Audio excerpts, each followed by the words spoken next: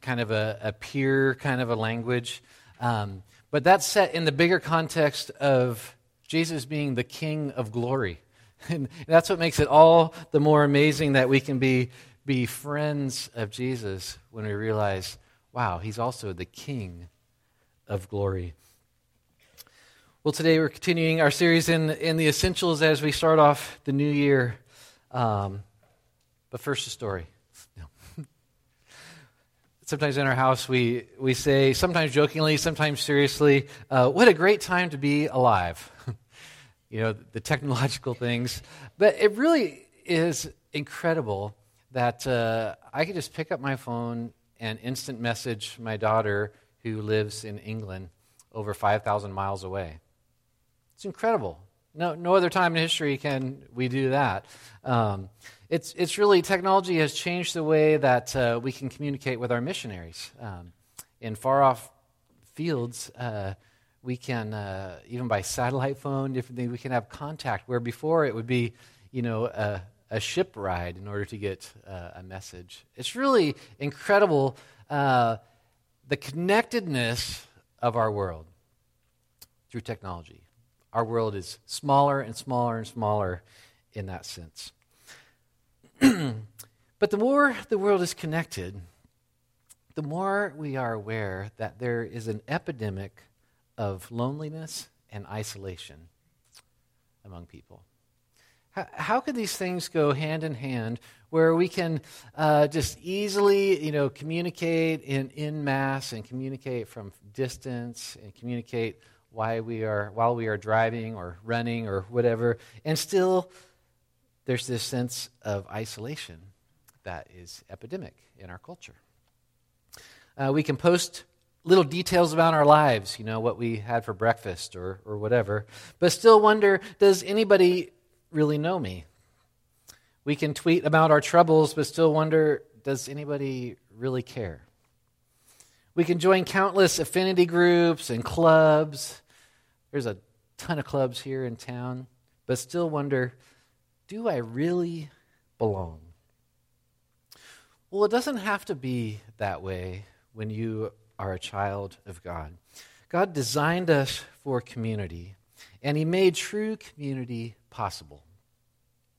Last week we talked about the most important relationship, and that is our relationship with God, and how we can thrive in that realm. Even if nobody around us is pursuing God, we can be right in our souls and close with the creator of the universe as we pursue him, as we abide in him.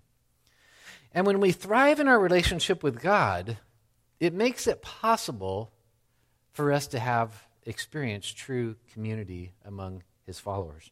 In fact, that's our big idea today, if you're following along the notes, is that a thriving relationship with God is revealed by the way we share our lives with each other.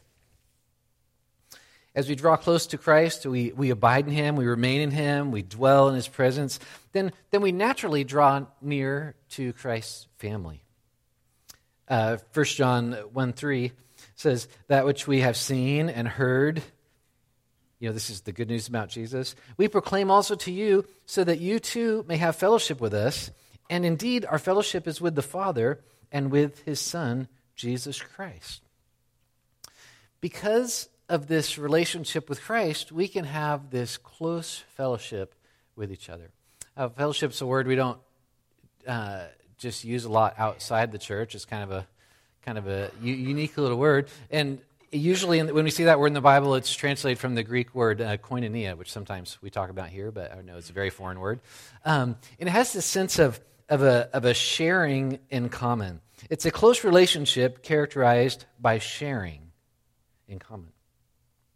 We see this fellowship, this koinonia, this sharing in Christ's family in the church from early on. And we see it in the metaphors in the New Testament that describe the church. Think about some of the metaphors for the church in the New Testament. It's a family. We're called a family. Think about the closeness, interconnectedness of a family. Different roles, in our family, different chores. In fact, as our kids are moving out, I looked at our sink full of dishes and I thought, man, I miss them already. There's our our dishwasher to move to San Diego. But one family, different task. The metaphor of the body.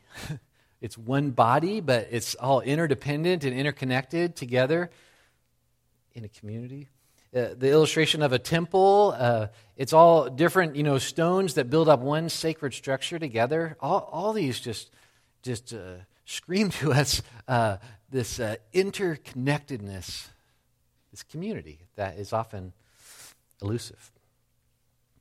Because there's barriers to koinonia. There's barriers to true Christian community. That was true then in the New Testament. And then we have some that are, I think, unique to us in our particular culture as well. But in common with people of all time, a big barrier to Christian community is human nature. We're naturally, self-seeking. We think about our own interests and not others, and that divides. That's why in Philippians 2, Paul says, have this attitude that Jesus had, who humbled himself. He thought of the interests of others. We always need to hear that. Another potential barrier to Christian community is that we're all different. We come from different backgrounds, different ethnicities, different social classes, different family kind of dynamics and all these things. And this we saw in the early church, how it was incredible how these completely segmented groups of society were brought together in the church, and they had to figure out how does this work. That's why in Galatians, Paul says, well, in Christ, in the realm of Christ, in the body of Christ, there's not Jews and Greeks and males and females, etc. He breaks down those barriers. So these are true of all time, that are barriers. But in our particular culture, in the West, and maybe especially in America, we have this cultural value of autonomy. In fact, I think you can make a case that this is our highest value as a culture is freedom, which means autonomy, which means I can do what I want. And we elevate that, I think, in ways that we don't, even as Christians, understand how much that's become a part of us in sometimes unhealthy ways. Everything, we learn from Disney movies, we learn from the common stories we tell, etc., is all about the individual. That's a barrier to community. We hyper-focus on this personal, private religion. In fact, when people outside the church talk about a religion, they say things like, religion is a personal matter. You can believe whatever you want as long as you kind of keep it to yourself. Inside the church, we use terms like accept Jesus as your personal Savior. I grew up hearing that phrase, but I can't find that in the Bible. In fact, our Pew Bibles here are ESV, and the word personal doesn't even appear in the whole Bible. The word individual doesn't appear in the whole Bible. The word individually appears 3 times, and it's in 2 passages, Romans 12 and 1 Corinthians 12. Do you know what those passages are about? They're both about the church being a body, and it says something like this: individually, you are members of one another. That's the only time the word is used, when it's the exact opposite of how we tend to talk about it. I'm saying all these things just to kind of make us pause and think like, maybe I have been culturally skewed a little bit, and that is a further barrier to really experiencing the kind of community that we're offered and we're enabled to have in Jesus. Francis Schaeffer, what a fascinating guy. He's writing like 40 years ago, saying things that the church just now is starting to engage with. But in the church at the end of the 20th century, even the cover just screams 1979. But he said this, in a culture that's increasingly unchristian, he says, our churches must be real communities. With an orthodoxy of doctrine, there must be an orthodoxy of community. We may preach orthodoxy, we may even stand against the practice of untruth strongly, but if others cannot see something beautiful in our human relationships, then we are not living properly. Really kind of an interesting statement. Jesus enables us and he instructs us on how to have true Christian community that I think we really long for. And in one place he talks about this is in the book of John, chapter 15, and we'll actually just continue on from where we were last week. The setting is the upper room. He's with his close followers. They share a meal together. There's intimate time of prayer. There's some words of instruction. It's all kind of the setting for these words. And this morning we're going to look at 3 habits that I think really help foster koinonia. They help they help us experience and live out and grow in true Christian community. So John 15, verses 12 to 17. If you're following along in one of those pew Bibles, this is on page 902. But before we go any further, I think I need to make an important distinction between enabled versus experienced. And let me explain. Last week we talked about thriving, where you can have this close relationship with God. You could experience that. We are enabled to thrive in our relationship with God only when we're born of the Spirit. You know, we've been made a new creation by Christ through faith in him. That makes it possible for us to have the close relationship. But we experience thriving in that relationship when we foster abiding we talked about key habits of prayer and God's word and worship. So a person who is not actually a child of God can try to pray, they could try to spend time in the Bible, they could try to think big thoughts about God, etc., and they might feel some sort of connection, but they don't really have a relationship with God, and so they will not really thrive. So similarly, we are enabled to share in this true Christian community when we're placed into God's family. That's what makes it possible. But our focus today is on how we actually experience it, how we actually foster it through these habits. So first of all, how do we develop or grow in or experience this true Christian community? And first of all, we share in life together. Sharing is relational. I know that's a very vague statement, so I'll explain. This section starts out, verse 12, like this. This is my commandment, this is Jesus speaking, that you love one another as I have loved you. This is his primary command. God enables us and intends us to be knit together in love with other followers of Jesus. This is his design, and this is what he does for us. Love is the primary command, and it's the primary mark of those who truly follow Jesus. This is how others should be able to identify you as a Jesus follower, is by the way you love each other. That's what Jesus says. But this interesting comment, he says, love one another as I have loved you. My mind immediately goes to the cross, because we're told elsewhere in the New Testament, this is how he loved you. He gave his life for you. Jesus made this statement the night before the cross. And he says, love as I have loved you. So was Jesus already showing what it looks like to love before the cross? I think so. I think he was doing it right then.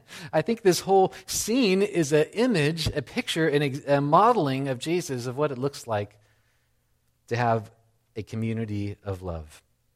In the upper room experience, or the upper room scenario or whatever we want to call it, in chapters 13 to 17, we see that they met together with this close group together. A small enough group that they could have deep conversations.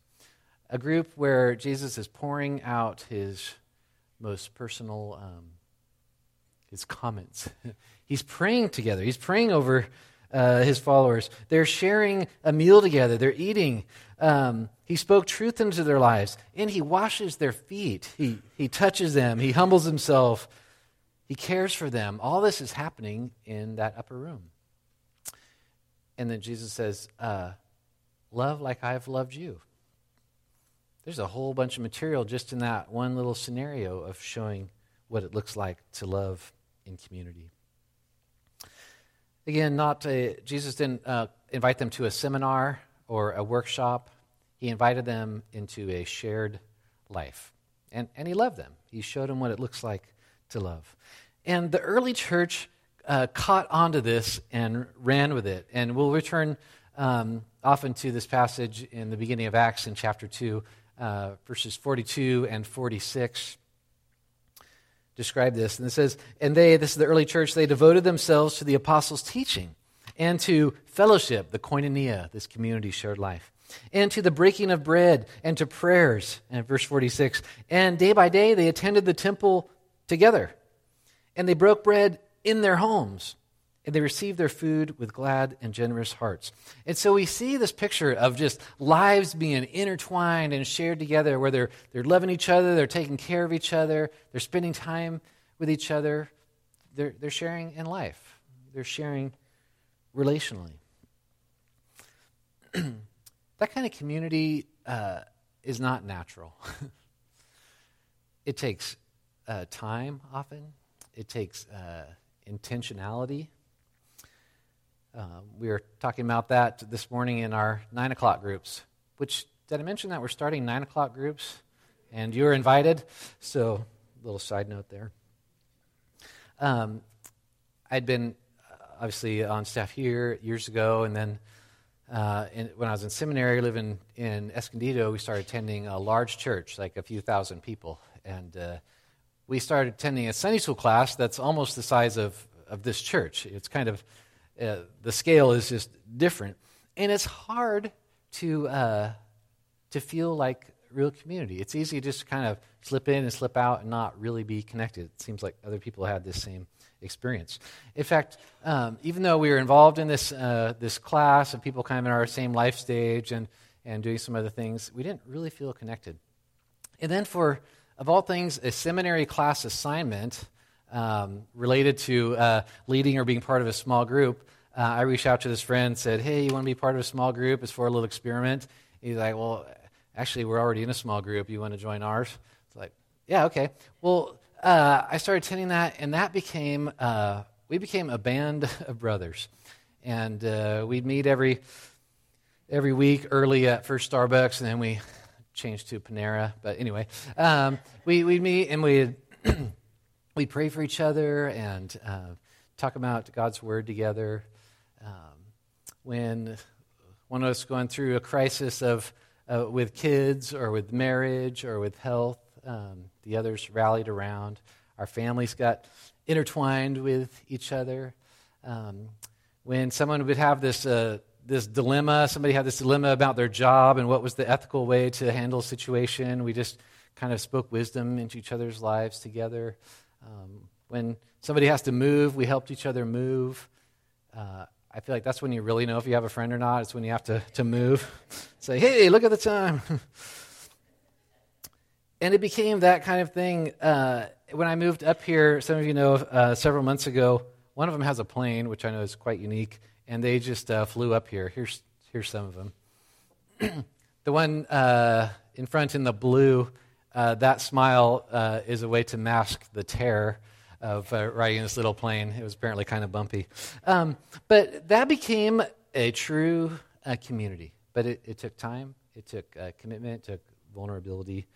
But we shared life together. So what will you do to share your life with other followers of Jesus? You could sit in a pew next to somebody for years and never experience that.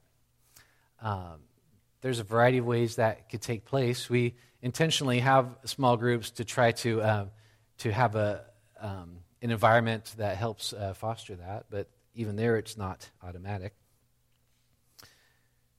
I think part of it's just when you hear a need you do something about it. When you have a need, you humble yourself to ask for help. You take courage and initiative to open up your personal space, to open up your home. You take courage to open up your heart. It takes some risks to be part of a community, but the rewards are really great.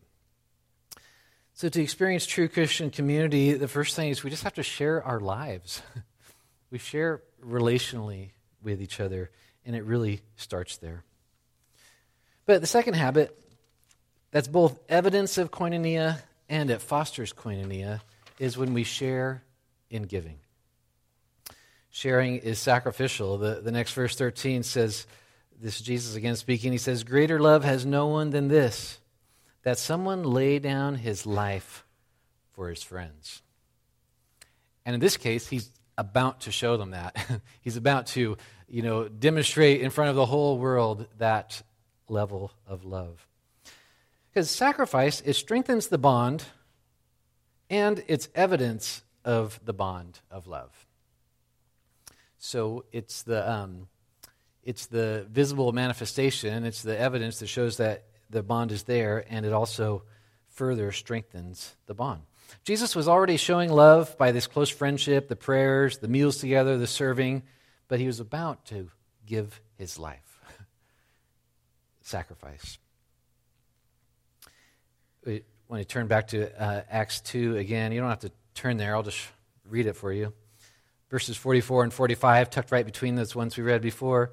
It says, "And all who believed, they were together, and they had all things in common, and they were selling their possessions and belongings and distributing the proceeds to all as any had needs." So the early church was just characterized by giving, not getting. This kind of is really counter to a Christian culture that we've kind of slid into in our nation, where we kind of shop around for a church for what we can get out of it. Okay, do they have, the music I like? Do they have, good parking? Do they have a program for, for kids or for veterans or for singles or for seniors or whatever it might be? Is everything just kind of, does it work for me there? Can I get what I want? The early church was flip-flop. They said, how can I give? How can I sacrifice for this? When Jesus shares this simple truth in Matthew 6:21, and that's where you invest, that's where your affections lie. Where he says, where your treasure is, there your heart will be also. Which is, again, I think, a cyclical thing. Where your treasure is reveals where your heart is, but also when you put your treasure somewhere, your heart, part of your heart goes there. And so, again, it reveals and it fosters that. When you sacrifice, it demonstrates community and it develops community. When you invest in community, it develops community. I am completely blown away by the generous giving of First Baptist Church. People share their stuff when people have needs. And, I hear of people loaning out vehicles and opening up spare rooms to a visiting missionary and on and on and on. People sacrificially give money to the ministry here. It's incredible. It's interesting that the same word, koinonia, that's used for fellowship is also used in the New Testament to describe a monetary gift to a ministry. It's like, hey, did you get our koinonia? Yeah, it came in the mail or whatever. It's the same word. The common idea is sharing. It's this mutual investment. We actually very rarely talk about giving money here at First Baptist Church, so I just want to make a few brief comments and move on. And first comment is just thank you. Thank you for giving. It's making a difference both here and around the world in our support of missionaries. Secondly, I think it's important for us to know that giving is an act of worship, which we emphasize a lot, and it's very, very true. And it's also an act of koinonia. It's an act of community. Which leads me to this kind of side comment is if you're not part of this church family, maybe you just happen to be visiting and passing through, we're not intending for you to give to this. I mean, if God prompts you as an act of worship just to express your worship to Him in that way, we're not going to reject it. But it's certainly we're not asking for that. We're not expecting that. This is a community thing. This is a family thing. It's a koinonia thing. Third comment is just if you're part of this church family but you don't really have a habit of giving, you're missing out. You're missing out. We're missing out, and it's a barrier to fostering true community. FYI, just again, because we don't really talk about this very much, if you've been coming a while and you realize that about halfway through the service we pass plates around, that's when we put our offerings in. And then you can also, if that's inconvenient, do it online, which our family does, just because I'm usually distracted on Sunday mornings getting ready to preach. So you could look in your bulletin for information on that. That's just some practical comments. And all that's just to say is that if we want to experience true Christian community, we share in giving. Sharing is sacrificial. So third, final habit that both is evidence of koinonia and it fosters koinonia is when we share in serving. Because sharing is productive. And I realize just now that you probably can't even read those last words there, can you? It's like really dark. So that's why I'm telling you it says productive right behind there. Verses 14, and we'll read to about 16. Jesus says, "You are my friends," which is incredible. God of the universe, calling his followers friends, says, "You are my friends if you do what I command you. No longer do I call you servants, for the servant does not know what his master is doing, but I've called you friends. For all that I have heard from my Father, I've made known to you. You didn't choose me, but I chose you and appointed you that you should go and bear fruit, and that your fruit should abide, so that whatever you ask the Father in my name, he may give it to you." Jesus calls his followers friends, and then he commissions them, he appoints them to go, to do, to bear fruit, to be spiritually productive, not just sit around in that room perpetually, but to go and live it out. Again, the illustrations, the metaphors of the church, the body. In the body, each member plays a part. In a family, each member serves a role or has a function, contributes. Are you playing a part here? If you belong to us, are you serving a role? If not, we're all missing out.